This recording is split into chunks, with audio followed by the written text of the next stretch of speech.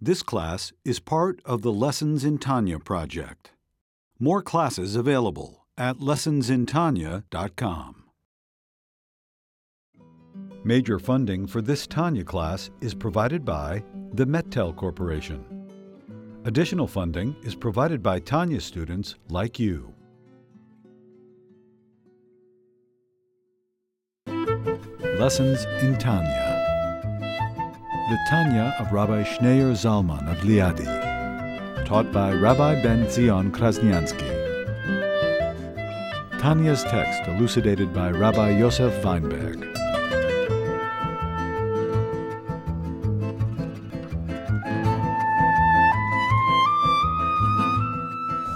Now, as regards the totality of the 10 sefirot as they appear in the soul of man, it is known to all that the emotive attributes divide into 7 general categories, and each of the particular attributes in man derives from one of these 7 attributes.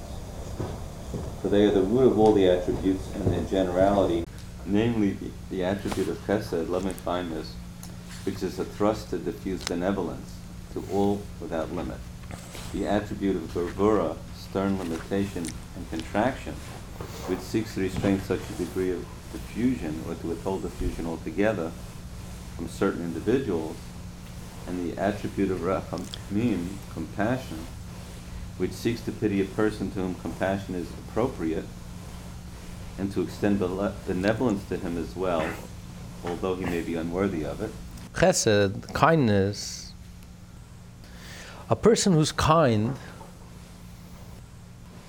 is kind to everyone. It's more about the person who's doing the kindness than it is the person who's receiving the kindness. A kind person is a loving, giving person. Loves to give, loves to love. It's about him. It's a self-expression. It's an expression of me. It's not about the person who's receiving, maybe the person who's receiving it doesn't need it. But I still want to act kindly to you. You don't even need it. I'm still going to give you a bonus. I'm still going to act kindly. Not because it's nothing to do with you. It's an expression of me. I'm just a loving, generous, giving person. The love flows, the energy flows. I give it easily. I give it willingly. In abundance. That's the attribute of chesed. Gevura is the exact opposite. Gevura is the break. Gevura is to limit, to restrain, being careful. I'm only going to give to someone who's worthy. I'm not going to give without indiscriminately. A person has to earn it. A person has to deserve it. Not just giving without any calculation. I'm giving if the person earns it and deserves it. And sometimes I completely refrain from giving. Not appropriate. It's not the right time for kindness. You have to be tough. So, gevura is the exact opposite impulse. It's the ability to refrain, restrain. It's the ability to limit. Then you have the intermediary. What is the intermediary? Intermediary is compassion. Compassion is not chesed. It's not giving indiscriminately. Rachmanis means you have mercy, you have compassion on someone who needs mercy. Someone who doesn't need mercy, you don't have pity on. You pity someone who's pitiable. Someone who doesn't need pity, you don't pity. But someone who's pitiable, so you have pity on him. So even though he doesn't deserve to get it, and even though there's arguments from Gevura that says don't give it, but you have Rachmanis, yes, you're right, he doesn't deserve. But nevertheless, let's give. Let's act with mercy. So that's an intermediate between chesed and gevura. It's not indiscriminate giving like chesed, but it doesn't restrain and withhold like gevura. It's somewhere in between, intermediate. As we learned in the previous letter, it gets everyone on board. There's no argument to compassion. Chesed has an argument. Gevura. Gevura has an argument, chesed. But to Rachmanis, there's no argument. Because what's the argument? He doesn't deserve? I agree, he doesn't deserve. But give it to him anyway. Have Rachmanis. Have mercy, have compassion. He's a human being. So this is the reconciler, this is the reconciliation, the in-between and the peacemaker that bridges and merges chesed and gevura together. Mixes chesed and gevura together. It has the restriction of gevura, it's not giving indiscriminately, but it also has the giving nature of chesed that even if a person is who needs pity, have pity on them and give it to them even if they don't deserve. So give it to them. Rachamim is the mediating attribute between gevura and chesed, the latter of which would diffuse benevolence to all, even to a person to whom compassion is not at all appropriate, inasmuch as he lacks nothing and is in no state of trouble whatever. Because the attribute of chesed is unlimited, it desires to benefit even someone who lacks nothing. The attribute of rachamim, by contrast, being also compounded of gevura, will not seek to diffuse indiscriminately. At the same time, rachamim pleads the cause of any individual who is in a pitiable state, however unworthy he may be. Because the attribute of rachamim is the mediating attribute, it is called teferet, beauty, by analogy with beautiful garments, which are dyed with many colors, blended in a way that gives rise to beauty and decoration. So chesed gives to someone even if he's lacking in nothing. There's no need to give him. He has no need. But I want to give him anyway. It's about me. I want to give him. Rachmanas, compassion, pity is only to someone who's pitiable, someone who's in need of pity. Even if he's unworthy, he argues the case, we should give it to him anyway. And it reconciles these two opposites, chesed and gevura, merges them and brings them together. And that's why it's called teferes. To a garment dyed in one color, however, one cannot apply the term teferet, which implies the beauty of harmony. And since the attribute of rachamim is compounded of chesed and gevura, the term teferet is appropriate. So these three, chesed, gevura, teferes, which are the primary emotions, which all reside in the heart, these characterize the person himself. I am a loving and giving person. I am a strict person. I am a compassionate person. So all of these are what's going on in my own heart. My desire to give, my energy and desire to give, my love, or my fire, my restraint, or my compassion. So this has nothing to do yet with the person who's at the receiving end. Right now it's all about me. It's my reaction to the world around me, to those outside of me that I want to give, I want to be benevolent, I want to befriend, I want to shower them with my love, with my goodness, with my kindness. But it's all about my personal relation and reaction to the world around me. It characterizes me. Then comes the result. Okay, as a result, now I have to move to action. Now I have to start taking into consideration the object of my desire. Okay, I love them and I want to give them. So now I have to figure out, how am I going to give them? Practically implementing this love, taking it from the emotion to the action. So these are the offshoots of chesed and gevura and teferes, and these are the attributes of netzach and hoid and yesod, which he's now going to describe. Afterward, once the attribute of either chesed, gevura, or teferet is aroused to dispense benevolence as the diffusion is realized, that is, at the time of the actual diffusion, it is necessary to deliberate how to diffuse in such a way that the recipient will be able to absorb the effusion. So now this is already consulting with yourself devising yourself. How am I going to do this? What's the wisest way to do this? How am I going to get this done? How do I give, and give in a way that the recipient could receive it? And he uses an analogy, for example. For example, when one wishes, and this is a powerful desire, to convey and reach an intellectual subject to his son. So this is the love that's motivating him and driving him. He loves his child, and he wants to teach his child, wants to convey this wisdom. So now he has a practical dilemma, practical consideration. If he will tell it to him in its totality, just as it appears in his own mind, the son will be unable to understand and to absorb it.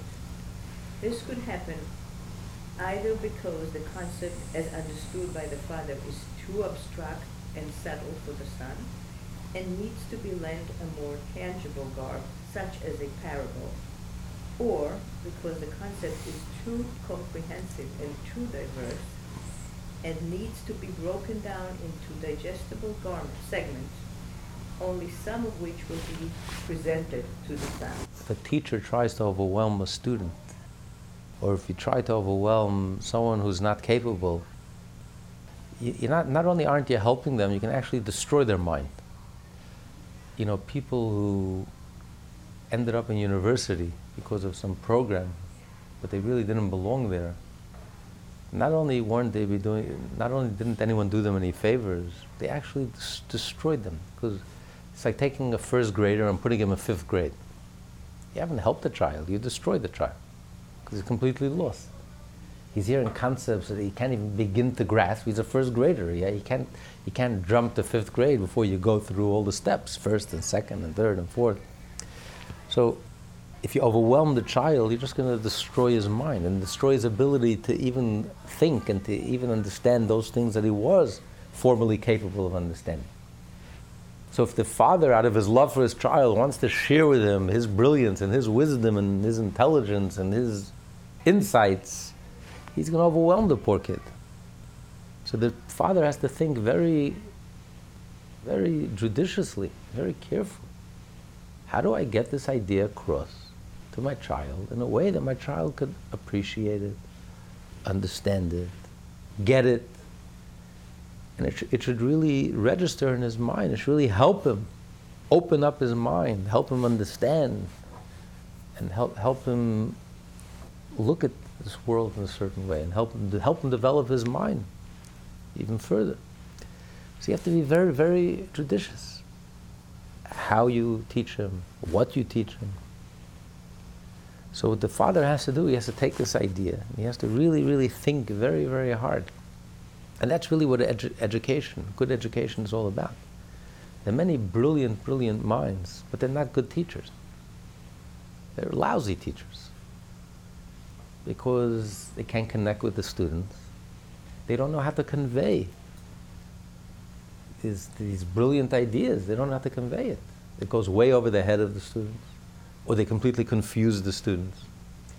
And the students get nothing out of it. If anything, it's completely counterproductive. So a good teacher is not necessarily the most brilliant mind, but a good teacher is someone who really thinks about the student, knows where the student is at, knows how to reach the student, knows how to get to the student, knows how to intrigue the student, knows the amount of information the student can handle, what they could appreciate, and how to help them develop their minds and to help them progress. So this takes a lot of wisdom. You have to be very judicial, you have to think about it very carefully. So it's not enough to figure something out. There's a brilliant mind who can figure things out. He has a mind, he can figure the most complex things, he can work it out, figure it out, and understand it clearly. He understands it clearly. He has a brilliant mind, and the proof is he's able to understand even the very puzzling things, he's able to figure it out. But that's not the same quality of being able to take that idea, that deep idea, and to explain it to a simple person, on a simple level. That's a whole different quality, it's a whole different ability. And that's the ability of the soul, that's what we call Netzach and Hoid. These are the That's like the judicial part within us. It gives us a device how to figure it out, how to implement. Because of the love of my child, I want to teach him the ideas that I have, my insights. But now I have to find practical ways how to reach my child, how to get to him in a way that he should understand, that should benefit him. So in a way I have to forget about myself and really focus on the child. Focus, how do I break down this idea in a way that's manageable? To the teacher, to the parent, to the adult, the whole idea is one brilliant insight. But in order to explain it to the child, I have to break it down into little pieces. It's like feeding a baby. You have to break it down you have to mash it up, you have to break it down to baby food. So you have to take this brilliant idea and break it down into pieces. And when you break it down, it may end up a whole book, it may end up being a whole book. It needs many paragraphs and many chapters and many sections to explain this one idea. In the mind of the teacher, it's just one flash, it's one insight, it's one concept. He doesn't need to break it down in so many words. But it'll just go right over the head of the student. You have to break it down into manageable bites, little bits, little pieces. The student can take one little bit at a time, chew it, digest it, and move on to the next bit. And slowly but surely you can feed him the idea, but in very small bites. So this takes a lot of judicious thinking. You have to really, it's a skill. Education is a skill. To communicate is a skill. This is about communicating. Getting across your point, but you're getting it across from an adult to a child. From the teacher to the student, they're worlds apart. How do you get from here to there?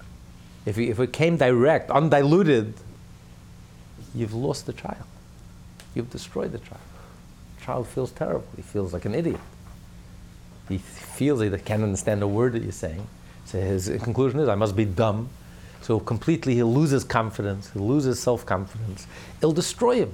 Instead of building him up and showing him how his potential, how intelligent he is, and eventually he can grow to be that adult and grow to be that, like on the level of a teacher. So you have to build up his confidence, you have to show him that he could grasp an idea and he could advance and he could get excited about understanding a concept on his level, and slowly but surely build him up. So this is a skill, this is a tremendous skill. Education, communication, breaking it down. That's why in business, it's a whole skill to be able to communicate to the customer from the brilliant idea and concept and laboratory, to be able to communicate it, and it's a whole different skill set. Not necessarily the brilliant mind who can grasp a concept is not necessarily the one who is qualified, who has those skills to be able to take the idea and break it down and to teach it and to communicate it in a way that will excite and reach the student and enable them and help them and build up their confidence and build up their, until they reach the level where they can step in the shoes of the teacher. Rather, one needs to arrange it for him in a different order and context, such as by providing an example from an alternative context. Every word fitly spoken, presenting first one side of the issue at hand and then the other. Little by little, a little of the concept at a time. The concept thus needs to contract with regard to its length by lowering its stature until it is within the grasp of the recipient, and with regards to its breadth by reducing its manifold details to match the capacity of the son or the student. This deliberation regarding how best to present the concept is referred to by the term netzach. These attributes are the kidneys that advise in a manner similar to their physical counterparts. And they are also, in spiritual terms, the two testicles that prepare the spermatozoa. Like their physical counterpart, the attributes of netzach and hod adapt the diffusion of the concept. i.e. the drop that issues from the brain.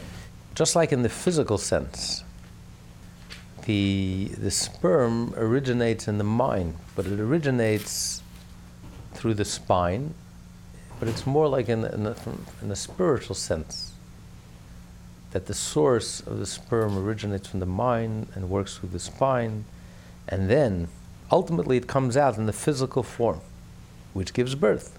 So too in the spiritual sense, that's just like a manifestation of what takes place in the spiritual sense. That to take an idea, to take a concept which is abstract and subtle and profound and abstract, and to concretize it, to be able to bring it down on a level which can really give birth, which can really have an impact, which really hit home. You really have to concretize it. So you take the idea, which is subtle and abstract, and you transform it. You have to transform the idea into something physical. So you have to use analogies. You have to bring it down into the world of this child, of the student, into his world. With parables, analogies, illustrations, in his world, so he can understand and appreciate it. And this is a very special ability. Just like only an adult can give birth. Children can give birth. It's a sign of maturity. So the truth is, only the master can really communicate. Einstein could explain himself to a 5-year-old child, because he's Einstein. The highfalutin professor in Columbia University can only talk in abstract language and no one understands, and barely he understands. It's because he's not the master. But anyone who's a true master could take the deepest ideas, the most abstract ideas, and bring it down in such a concrete way, in such a practical way, which seemingly there's no connection to the idea, and could explain it into anyone's world, and enter into anyone's world and explain it. Someone who's not the master is limited. He can only speak in abstractions. He's limited. He can only speak in his own rarefied world. But he can't bring down that brilliance to a simple level. But someone who's a true master can take this abstract idea and bring it down in the most concrete way, and enter into anyone's world and find in your world the analogies and the similes that you'll get what he's talking about. You'll understand and appreciate the idea that he's trying to convey. He's able to concretize it. So this is the process of Netzach and Hoid, which are like the kidneys that are devised. Like we say, almost like a gut knowledge. There's a lot of wisdom in the gut. The ability to take an abstract idea and to really bring it down in a very concrete way. So it's a very special skill. And that's the next process. That's the next step in the process, to get from the mind through the heart, because the heart is what motivates you to want to give, to want to teach. You want to share. Out of your love for your child, you want to share. The teacher wants to share his wisdom, so he wants to give. He wants to give something that's precious to him. What's more precious than his idea that he figured out, his concept, his deep, profound, brilliant concept that he worked on? He wants to share it. But how is he going to share it? With the child, with the student. So he has to go through this process. So this process is on the lower level of the heart. This is already the kidneys. This is the guts, the kidneys. It's taking this abstract idea and concretizing it, breaking it down, drawing it down, which enables it to be able to communicate this idea, enables the teacher to be able to communicate the idea in a very practical way. The drop that issues from the brain. That is, they adapt an intellectual subject deriving from the father's mind in such a way that it will not issue unmodified, that is, as a very subtle concept in his brain and intellect, but that it changed somewhat from the subtlety of his intelligence to become a somewhat less subtle concept, so that the son will be able to absorb it in his mind and understanding. This is truly analogous to the seminal drop which descends from the brain. It is extremely tenuous, and through the kidneys and the two testicles, it becomes truly concrete and corporeal. This process parallels the progressive concretization of a concept as it descends to match the capacity of the recipient. The Alter Rebbe now speaks of yet another function of the attributes of Netzach and Hod, separating a concept into its various components. So till now we explained the process of concretizing it, of bringing it down into the world of the child, of the student. And even that's too intense and too powerful for the child to absorb. So for the child to absorb, you have to break that down into little pieces, little bites that he can nibble on and chew on and digest. Even this idea, as it's been concretized, also has to be broken down and give it to him slowly, one step at a time. And you have to build it up until he can grasp the whole idea, because just taking the whole idea is too much. So you have to give him a little at a time. And that's the other function of Netzach and Hod. Netzach and Hod are also referred to as grinders and millstones because they grind the manna from the righteous, like the heaven which is named Shchakim, where it grinds the manna for the righteous. Just as by way of example, a person who grinds wheat with millstones crumbles it into very fine parts. So too does the father need to taper the insight or the intellectual subject he wishes to convey to his son, and to divide them into many parts, relating them to him gradually with devices and discernment. Dividing a concept in this way so as to be able to determine what should be presented and what should be withheld is a contraction of the concept's depth. Thus, Netzach and Hod serve to contract its length, breadth, and depth, the concept in all its dimensions.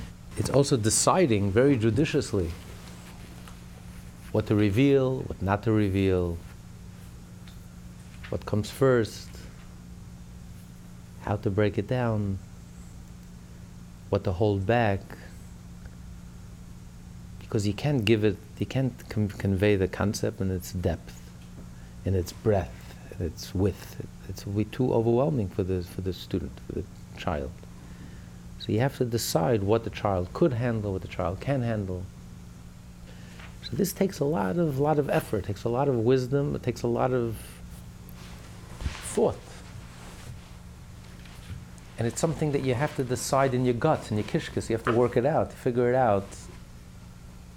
What you do give, what you want to give, what you don't want to, what you can't give, what's too much, what's too little. You don't want to overwhelm the child. Yes, you want to give him everything. You love the child, but you know it's not good for the child. You'll give him everything, it'll backfire, be counterproductive. So you have to very judiciously decide what I will share, what I won't share, what I'll hold back, which parts they can handle, which parts they can't, what they could grasp, what they can grasp. And then the child will benefit from something that's well thought out. You're not just you're not just shooting from your hip, you're not just speaking off the top of your head, or just, emotionally and just sharing with them and just dumping on them. You can dump your child, you'd overload them, overwhelm them with information they just can't handle. It's not a very loving thing to do. The motivation is good, but you're not helping them. So the truly wise thing is to really process it. And there are no shortcuts. You really have to chew it over. You have to think about it. You have to let it settle in. After the initial impulse and love and the burst, okay, I want to give, wait a minute. You have to process it. It's like raw material. To take that raw material, you have to manufacture it, you have to, and then you got to package it. You can't just what are you going to do with raw material? You have to present it, you have to package it, you have to decide. So it takes a lot of work, a lot of effort, it's a process. And then he adds another dimension also. The category of Netzach also comprises prevailing and standing up against anything from within or from without that withholds from his son the transmission of beneficial influence or learning. From within means firmly resisting the attribute of Ruach and wisdom within the father himself, for it arouses within his will contentions against his son, arguing that he is not yet fit for this profound knowledge. There now follows a parenthetical note in the text which states, i.e., according to some of the manuscripts which were compared to the previous printed editions of Igerat HaKodesh, when the current edition was being prepared for publication, there is an addition in the text. Netzach also means to forge ahead, to be competitive, to win. Because once you decide to shear, there are obstacles from within and from without. You have your own inner doubts. Maybe it's too much. Maybe I shouldn't be sharing this with my child. Maybe he's not ready yet. Maybe he's not worthy. So you have inner doubts. And then you have obstacles from without. There are others who tell you that maybe it's not the right thing. So you have to overcome. It's never clear cut.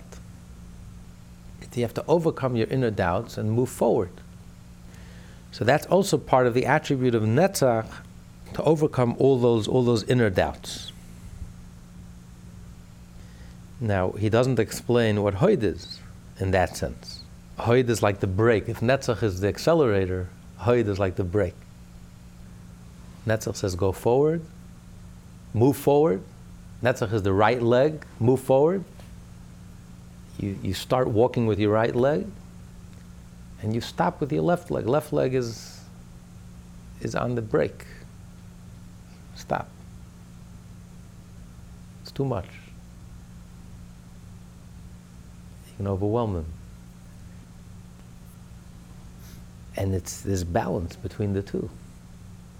If you're just going to press your foot on the accelerator, if you never brake, that could lead to disaster. And if you only keep your foot on the brake, you'll never go anywhere.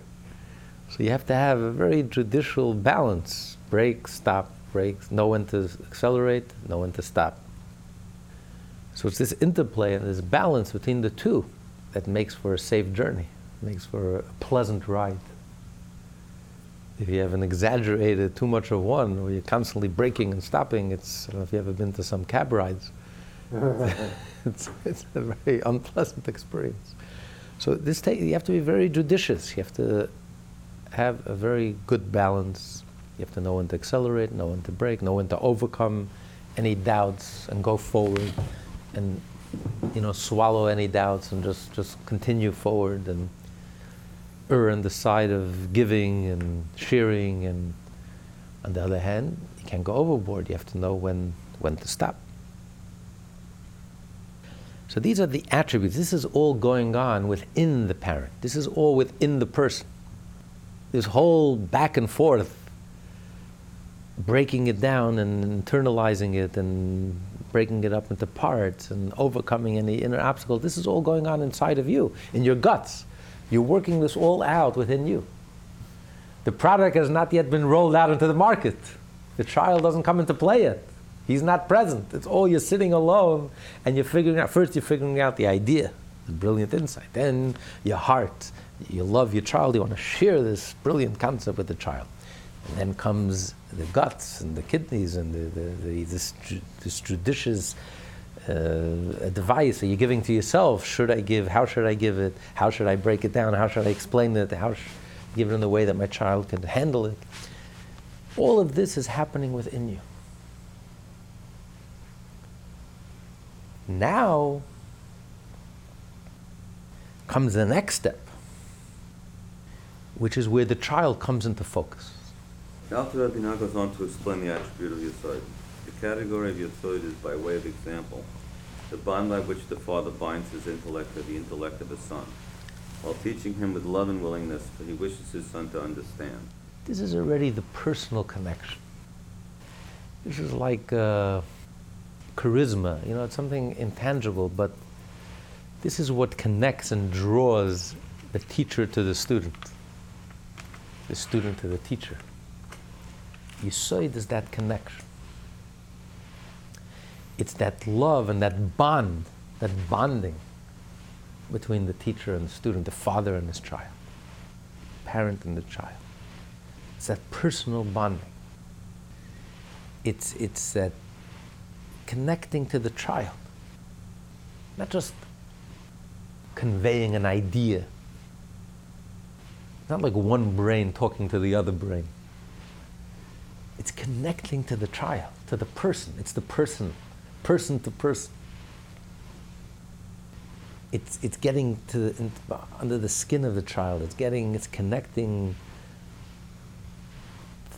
every fiber of your being to every fiber of the being of the child. It's that personal, intimate touch. It's that chemistry. The chemistry that connects the teacher and the student, the parent and the child.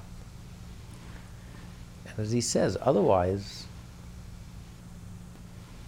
if it's not just a communication of ideas. Communication of ideas can be very impersonal. You can hear an idea from a tape recorder. You can listen online. But could you compare a class online, class that's in person? It's face to face, person to person. Where there's a relationship. There has to be a relationship between the teacher and the student. A parent and a child is a personal relationship. I feel the child, and the child feels the parent. Every fiber of his being, every bone in his body. And that's the conduit for the wisdom to go in, and to go in very deep. You can't compare it to learning online, impersonal. The teacher doesn't know me, I don't know the teacher. It's the same information. And the teacher loves the information, and he's teaching the information, but he doesn't love me, he doesn't know me. It's not the same. It's that personal bond where the customer connects with the seller. It's that personal bond. That loyalty, that personal connection. That's priceless. Without that, you can have all of the above, but you're missing a major ingredient. There's no connection. It doesn't fit. It doesn't go in well. It doesn't. So you have the brilliance, and you have the love, and you even figured out how to break it down. But if there's no personal bond, there's no personal connection. It's not intimate and personal, and there's no real communication. All that brilliance just gets lost. It doesn't have the same impact, doesn't have the same effect. This is critical key to everything. It's the yesod. And this is where the child comes in. Up until this point, it was all internal. It was all going on within the parent, within the teacher. Now yesod is when the parent makes the connection with the child. Is sitting face to face with the child, and the child feels that personal connection, feels the relationship, feels the chemistry, feels the intimacy, feels that connection. So this is the connector. Without a connector, there's no transmission. So it's very intangible. Charisma is very intangible. But some people have it, some people don't. That's why some people are excellent teachers. We're all fortunate at least to have one teacher in our life that we'll never forget. What did they have that other teachers didn't have? Other teachers are just as brilliant. Obviously they're teaching, so they want to teach, they want to share. They may even be good educators, they may even know how to explain it. What they're missing is there's no chemistry, there's no charisma, there's no personality, there's no relationship, it doesn't connect, there's no connection.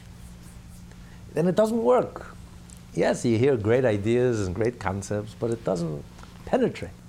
It doesn't sink in, it doesn't go, it doesn't have the same impact, it doesn't have the same effect. This is priceless. Those leaders who have that intangible chemistry, they have that charisma, they have that chemistry, that connection, able to connect with the audiences, it hits home. Whatever they say resonates. It's not just hearing an idea, an interesting idea. I can hear it off the internet. But it resonates with you. It's like speaking to me personally. And then I absorb the idea with every fiber of my being, every bone in my body. I'm not just hearing an idea. It's like I'm swallowing it up. I'm becoming one with the idea. It's a whole different communication. It's a whole different... So this is what establishes that connection, that bond. That's the yesod. It's like when you date, you can have a perfect someone could be perfect on paper, but there's no chemistry. It's very nice, but it doesn't resonate, no chemistry, nothing personal, no relationship, no connection, doesn't move me, doesn't stir me, this intangible is priceless. This is the key. This is what unlocks everything else. This is the connector between the teacher and the child, between the parent and the child. So because it's a parent, because it's a child, that's why there's this yesod, this connection. Without this bond, even if the son would hear the very same words from the mouth of his father, as he speaks and studies to himself. Let's say he was overhearing his father studying in his library, and he's studying out loud, and he's hearing a nice idea. He would not understand them as well as now, when his father binds his intellect to him and speaks with him face to face, with love and desire, because he desires very much that his son understand. The father does not merely want to enlighten his son. His desire stemming from Yesod is powerful because it is driven by pleasure. When he's speaking to him face to face, and he has this tremendous, tremendous desire that his child should understand this idea, that ignites the child, that sets the child on fire. The child suddenly becomes a receptacle. He becomes receptive. He's open to receive. He wants to receive, and he receives it so deeply. And it really penetrates and it impacts him, and it has influences, because he's receiving it. It's a total reception that opens him up. Because the parent is sitting there face to face, is looking at him and has such a desire, loves him so much, or cares about him so much, and connects with him so much. She wants him, wants to transmit this idea to him, person to person. This opens up the child. He says in one version, this is omitted, is taken out, because it's not enough that the father sits there. It's if the father has that attribute of yesod. You have to have a highly developed attribute of yesod.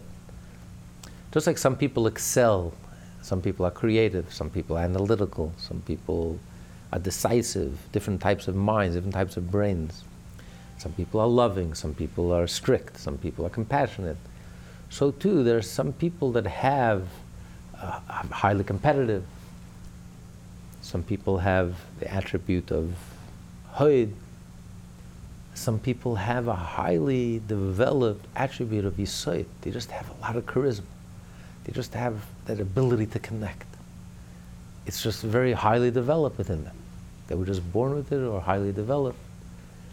So it's not enough that any parent is sitting with his child. It's a parent that also has this highly developed sense of yesod, and has this tremendous charisma and connection and chemistry and wants to give to his child. He will be most effective. More than just any other parent. Within the parent itself, it's a parent who has this attribute of yesod. He will be tremendously successful in communicating and conveying and reaching and inspiring his child. And the greater the desire and delight of the father, the greater is the influence and the learning. Because then the son is able to absorb more and the father communicates more. So it's two ways. Firstly, it opens up the child. The child opens up and is able to absorb and receive more. And also the father also gives more. For through the desire and delight and with a contented disposition, his own insight is heightened and amplified, so that he can bestow enlightenment upon his son and teach him. This parallels, to draw a metaphor from the attribute of yesod in the sphere of the truly physical, the profusion of the spermatozoa that results from the heightened desire and delight. through which much is elicited from the brain, which is its source. This is why the Kabbalists, seeking to illustrate imparting of knowledge out of a sense of pleasure, use the analogy of a physical union, for there are a number of similarities between these two expressions of the attribute of Yisod, as will be explained. So Yisod in the physical corresponds to the male organ. So what's true in the physical is also true in the spiritual. It's parallel. And just like in the physical, the more delight and pleasure, so the more it draws from the mind, and the more it will affect actually the child in a good way, in a positive way. So too, the more chemistry and the more charisma and the more intimate and the more desire and pleasure the parent has for the child to teach him and to convey and to communicate and to give him, the more his mind will open up, the parent's mind will open up, and will enable him to draw down even deeper from his own mind, so that what he's transmitting will also be in a much deeper level, a much more profound level, a much greater level, and have a much greater impact and influence. So this is really the key. It's the yesod. That's the connector. And just like yesod is the bridge between the giver and the receiver, everything is conveyed through the yesod. You give birth physically to a child, you give everything to the child. In that sperm, the whole entire being is conveyed. Your mind, your heart, your subconscious, all your talents, all your abilities, your essence, your core, everything. Everything is contained. Just like at the moment of intimacy, it engages you, every fiber of your being, every bone in your body, you're 100% there, present. You can't be 99.9% present. To be intimate, you must be 100% present, physically, consciously, emotionally, psychologically, mentally, spiritually, subconsciously. Every fiber, every part of you is 100% present and concentrated at that moment. So what you convey is you're conveying your essence. And that's why you give birth to a child, your child, that carries your essence. You give everything that you have to your child. So it's the connector. It's the connector between the giver and the receiver. That's why the Kabbalists refer to Yesod as the connector between heaven and earth. Because that's the bridge, that's the connection between the giver. The whole giver is concentrated at that moment in the Yesod, and that's transmitted to the receiver. So too, in the analogy is explaining here, in the conveying of an idea, in the conveying of this, transmitting this idea, and this is the key. This is really the key that unlocks everything. This is the most critical component. You can have everything, but if you don't have the yesod, it's lame. It's not the same. It doesn't have the same effect. So what about the woman? I mean, does the woman have this similar yesod? No, she's the receiver. She's the one who receives, and she's the creator. She takes this yesod, she takes this sperm, she creates, she gives birth to the child. That's why it's her child. But it's all contained in that seed. But she isn't adding her own brilliance, or the way we've talked about from the mind, Well, in other words, it's all in the receiving, in the malchut, so to speak. I know you'll get there, but I mean, it's right. all in other words, whatever she's going to impart upon this sperm, let's say, is coming from the receiver at that point in time, not everything that you're talking about. Well, it takes two to tango, and that's why the child is a combination of the mother and the father, because both the mother and the father give the child everything that they have. But the form, the way it's given, and the male gives it in the form of giving, and she gives it in the form of receiving and creating. when he gives, he's giving of himself entirely. He's giving his whole essence is concentrated in that seed and that moment. So this is the connector between the giver and the receiver. Everything that's been going on within, up until that point, everything that's been going on, the intellect, the idea, and then the love, and then the figuring out how to break it down in a way that the child could receive it. All of that is dependent, and this is the most critical part, dependent on this attribute of Yesod, on the connection, on the personal connection. The parent connects with the child. It's an intangible connection. It's a chemistry, it's intangible. It's more than just, it contains the pleasure the parent has, the desire the parent has in his child. And he wants to give to his child, and he wants to convey and share with him everything that he has with the child. That intangible, the pleasure and the desire and the connection and it's more than just feeling. It's so much deeper than just emotion. Love. Love is easily characterized. I can define it. I love, I hate. I can put it into words. You're dealing here with something that's much deeper than words. It's like the act of intimacy. It's deeper than words. It's every fiber of your being, every bone in your body. It's an act of pleasure. It resonates with every part of you. This is that personal connection that the parent has with the child. It's beyond words. It's the desire that you have to give to your child, to give everything that you have to your child. It's that intangible, that chemistry, that connection, that creates the environment, that enables the child to absorb and enables you and opens you up to give the child everything that you have from the deepest recesses of your being, of your mind, to be able to convey that and to pass it along to your child. Then it penetrates and it enters into your child in a whole different way. It impacts your child in a whole different way. He's not just listening. It's not a superficial listening. He takes it in. He absorbs it. It becomes one with it. That's a real transmission. That's a real education. That's why he's using the analogy of a parent and a child. It's rare to find a teacher like that. Try to find a teacher that has that chemistry and that personal connection with his students. If we have a teacher like that, wow, we're lucky. But that's a Rebbe and a Chassid. A Rebbe, there's a chemistry there. It's not that a Rebbe is sitting there and talking and brilliant and communicating brilliant ideas. There's a personal relationship between the Rebbe and the Chassid.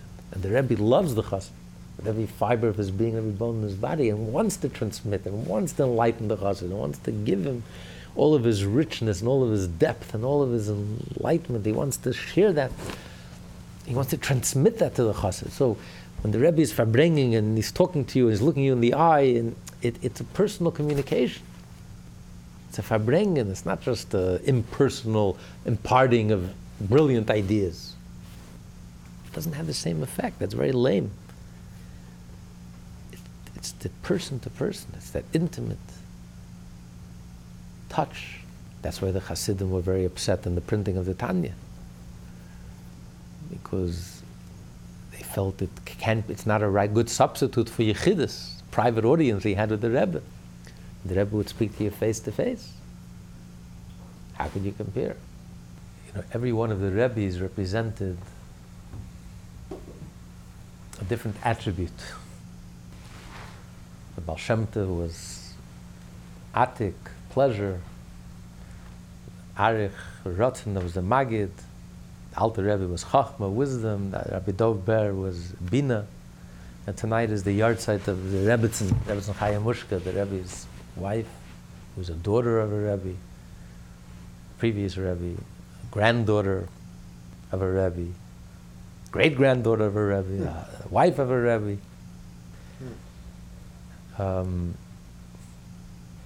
So the Alter Rebbe was wisdom, the Mittler Rebbe was Bina, understanding, Tzemach Tzedek was knowledge, and the corresponding emotions. Alter Rebbe was Chesed, and Mittler Rebbe was Gevura, Tzemach Tzedek was compassion. And then the Rebbe Marash was like Netzach. the right foot, going forward, everything we learned about Netzach, taking these ideas, taking these abstract, profound, subtle ideas of Hasidus and figuring out a way to break it down in a way that even we can understand it, reach our level.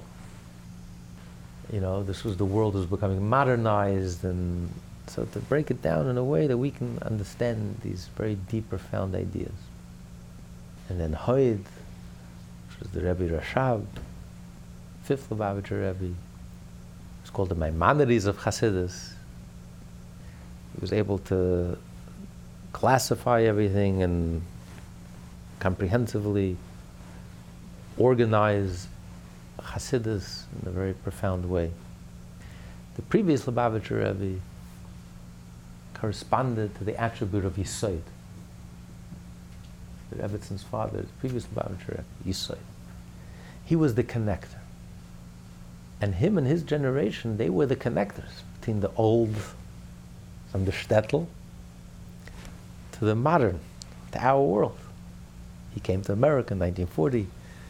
So he grew up in the shtetl, and he was the connector to that ancient world that disappeared, gone, destroyed.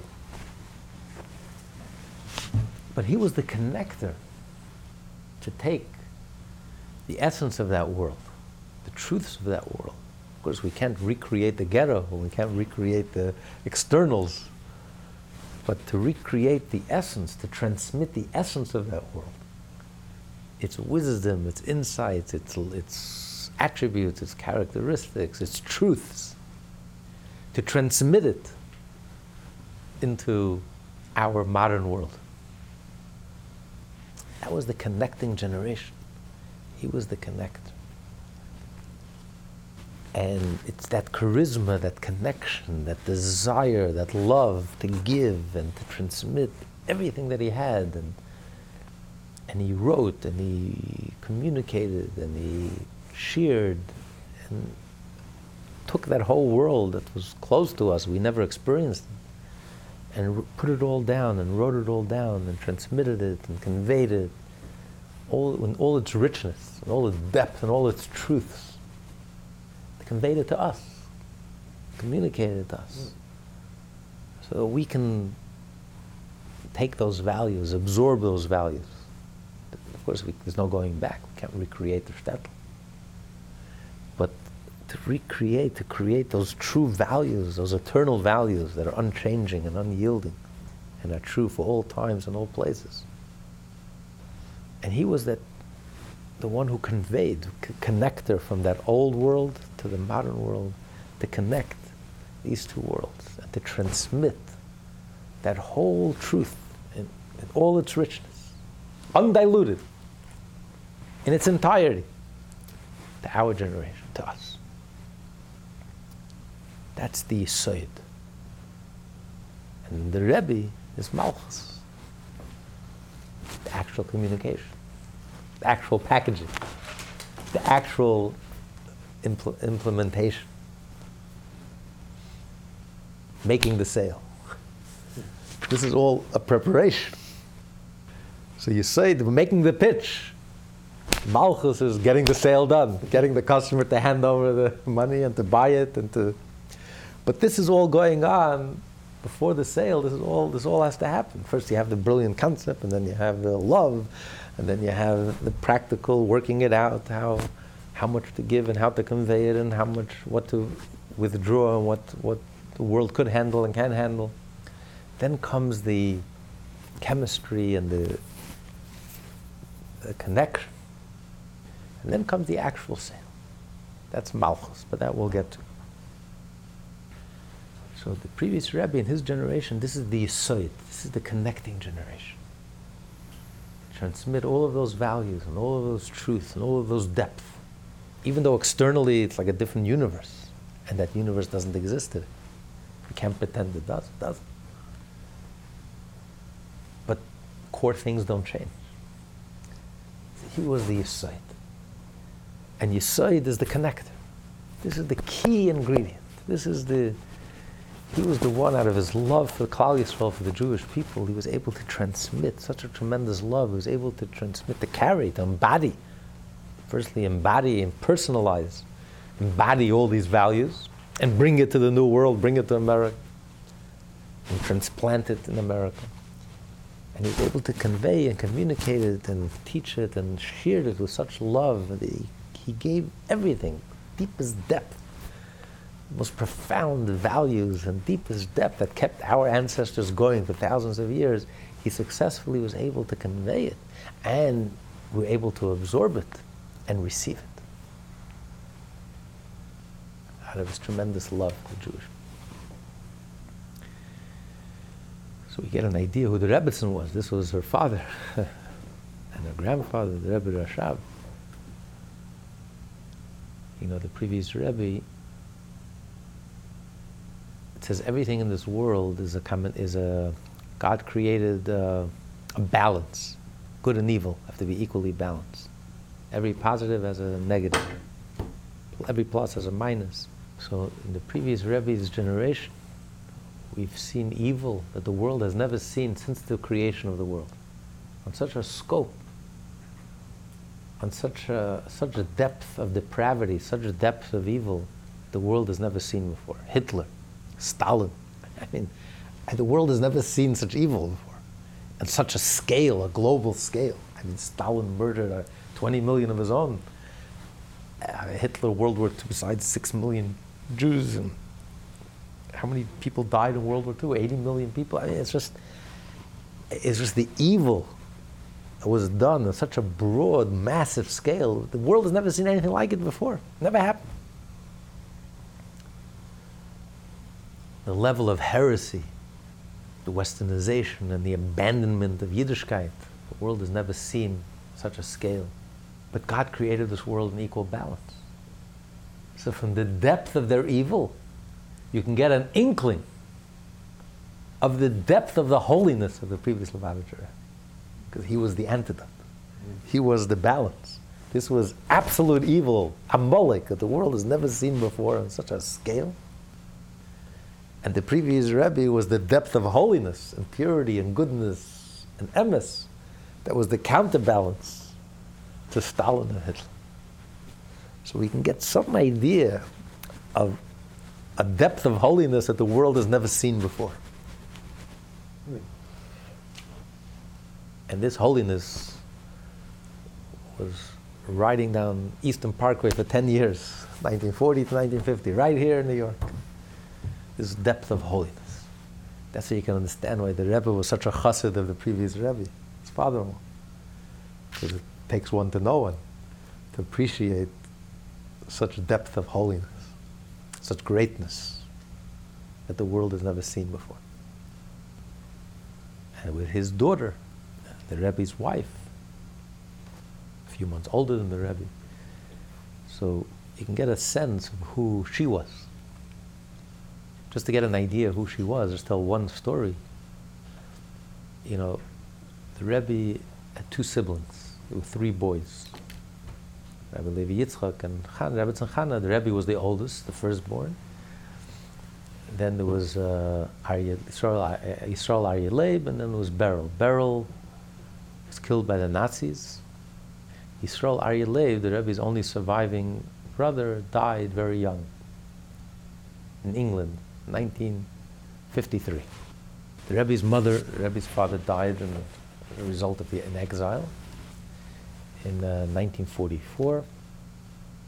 And the Rebbe's mother, the Rebbe was reunited with his mother after not seeing her for 20 years. They were reunited. He went to Paris to bring her back to America and brought her to America. And she lived till 1965. Because she had such a tragic life, she lost her husband at a young age. She was separated from the Rebbe for 20 years. She lost her other son. The Rebbe felt it would just be too much for her to handle, for her to learn that she lost another child. I mean, how much tragedy could a person handle? So this was in 1953. So the Rebbe created a whole subterfuge. In those days, people didn't call. It was 1953. People wrote letters.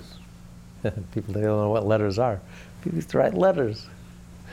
pen and paper, write letters, stamps, post office, those things that still existed. And so the Rebbe learned his brother's handwriting, and he set up a whole charade. He would write letters, send it to England, have one of the Chassidim send it from England to his mother. And officially, ostensibly, she didn't know, till she passed away in 1965, she was never officially told that her son passed away. I'm sure she was a wise woman, and I'm sure she figured it out. But officially, the charade went on for 12 years. The Rebbetzin, as the daughter-in-law, the Rebbe asked her to go along with the charade. And she once commented, this gives us all the insight we need about who she was as a person. She says, the hardest thing I ever did in my life was to be part of the charade. She was so truthful, she was so genuine. She was so sharply genuine. Every fiber of her being, every bone of her body screamed and yelled, how can I lie? I mean, what's this nonsense business of lying and pretending and someone didn't die. She just couldn't, she was so truthful that you imagine, the hardest thing she ever did in her life, she said, was to go along with the charade.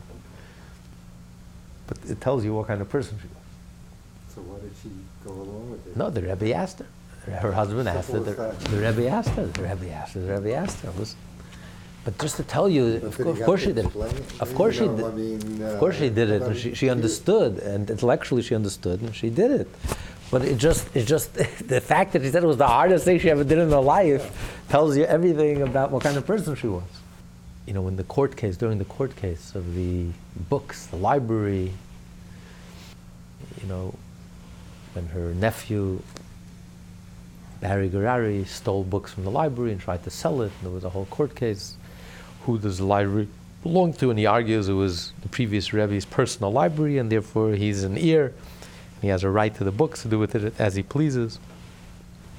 And the Rebbe argued, no, it belongs to the community. It doesn't belong. It's not a private thing. It belongs to the Rebbe. It belongs to the whole community. It belongs to the Jewish people. No one has a right to take these books. And it went to the court. And a non-Jewish Judge Sifton, decided in favor of the Hasidim. But there was a deposition. They came to depose her, the Rebbetzin.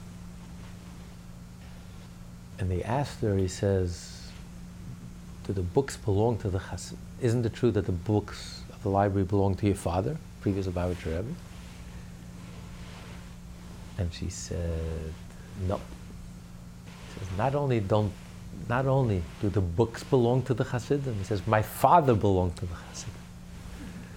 My father, a Rebbe, his whole being belongs to the Hasidim, belongs to the Jewish people. This is the Yesod, the connection that the Rebbe has to the Hasidim. It's personal, it's indescribable, it's beyond words. It's not just, it's a connection that's every fiber of his being, every bone of his body is connected. There's a personal chemistry and connection. It's like an intimacy that's hard to explain, but that's the Rebbe feels to every chassid, to every Jew. And it's that connection. And the previous Rebbe was the ultimate connection for the Jewish people between the old world and the new world. And he was the ultimate transmitter, transmitted that whole world and all its secrets and all its depth and all its brilliance, dazzling brilliance and all its truths, all its values. He's transmitted it to us. And out of that love, we were able to absorb it and receive it, internalize it. And that's the key ingredient. Without that transmitter, without that transmission, it doesn't work. This class is part of the Lessons in Tanya project. More classes available at lessonsintanya.com.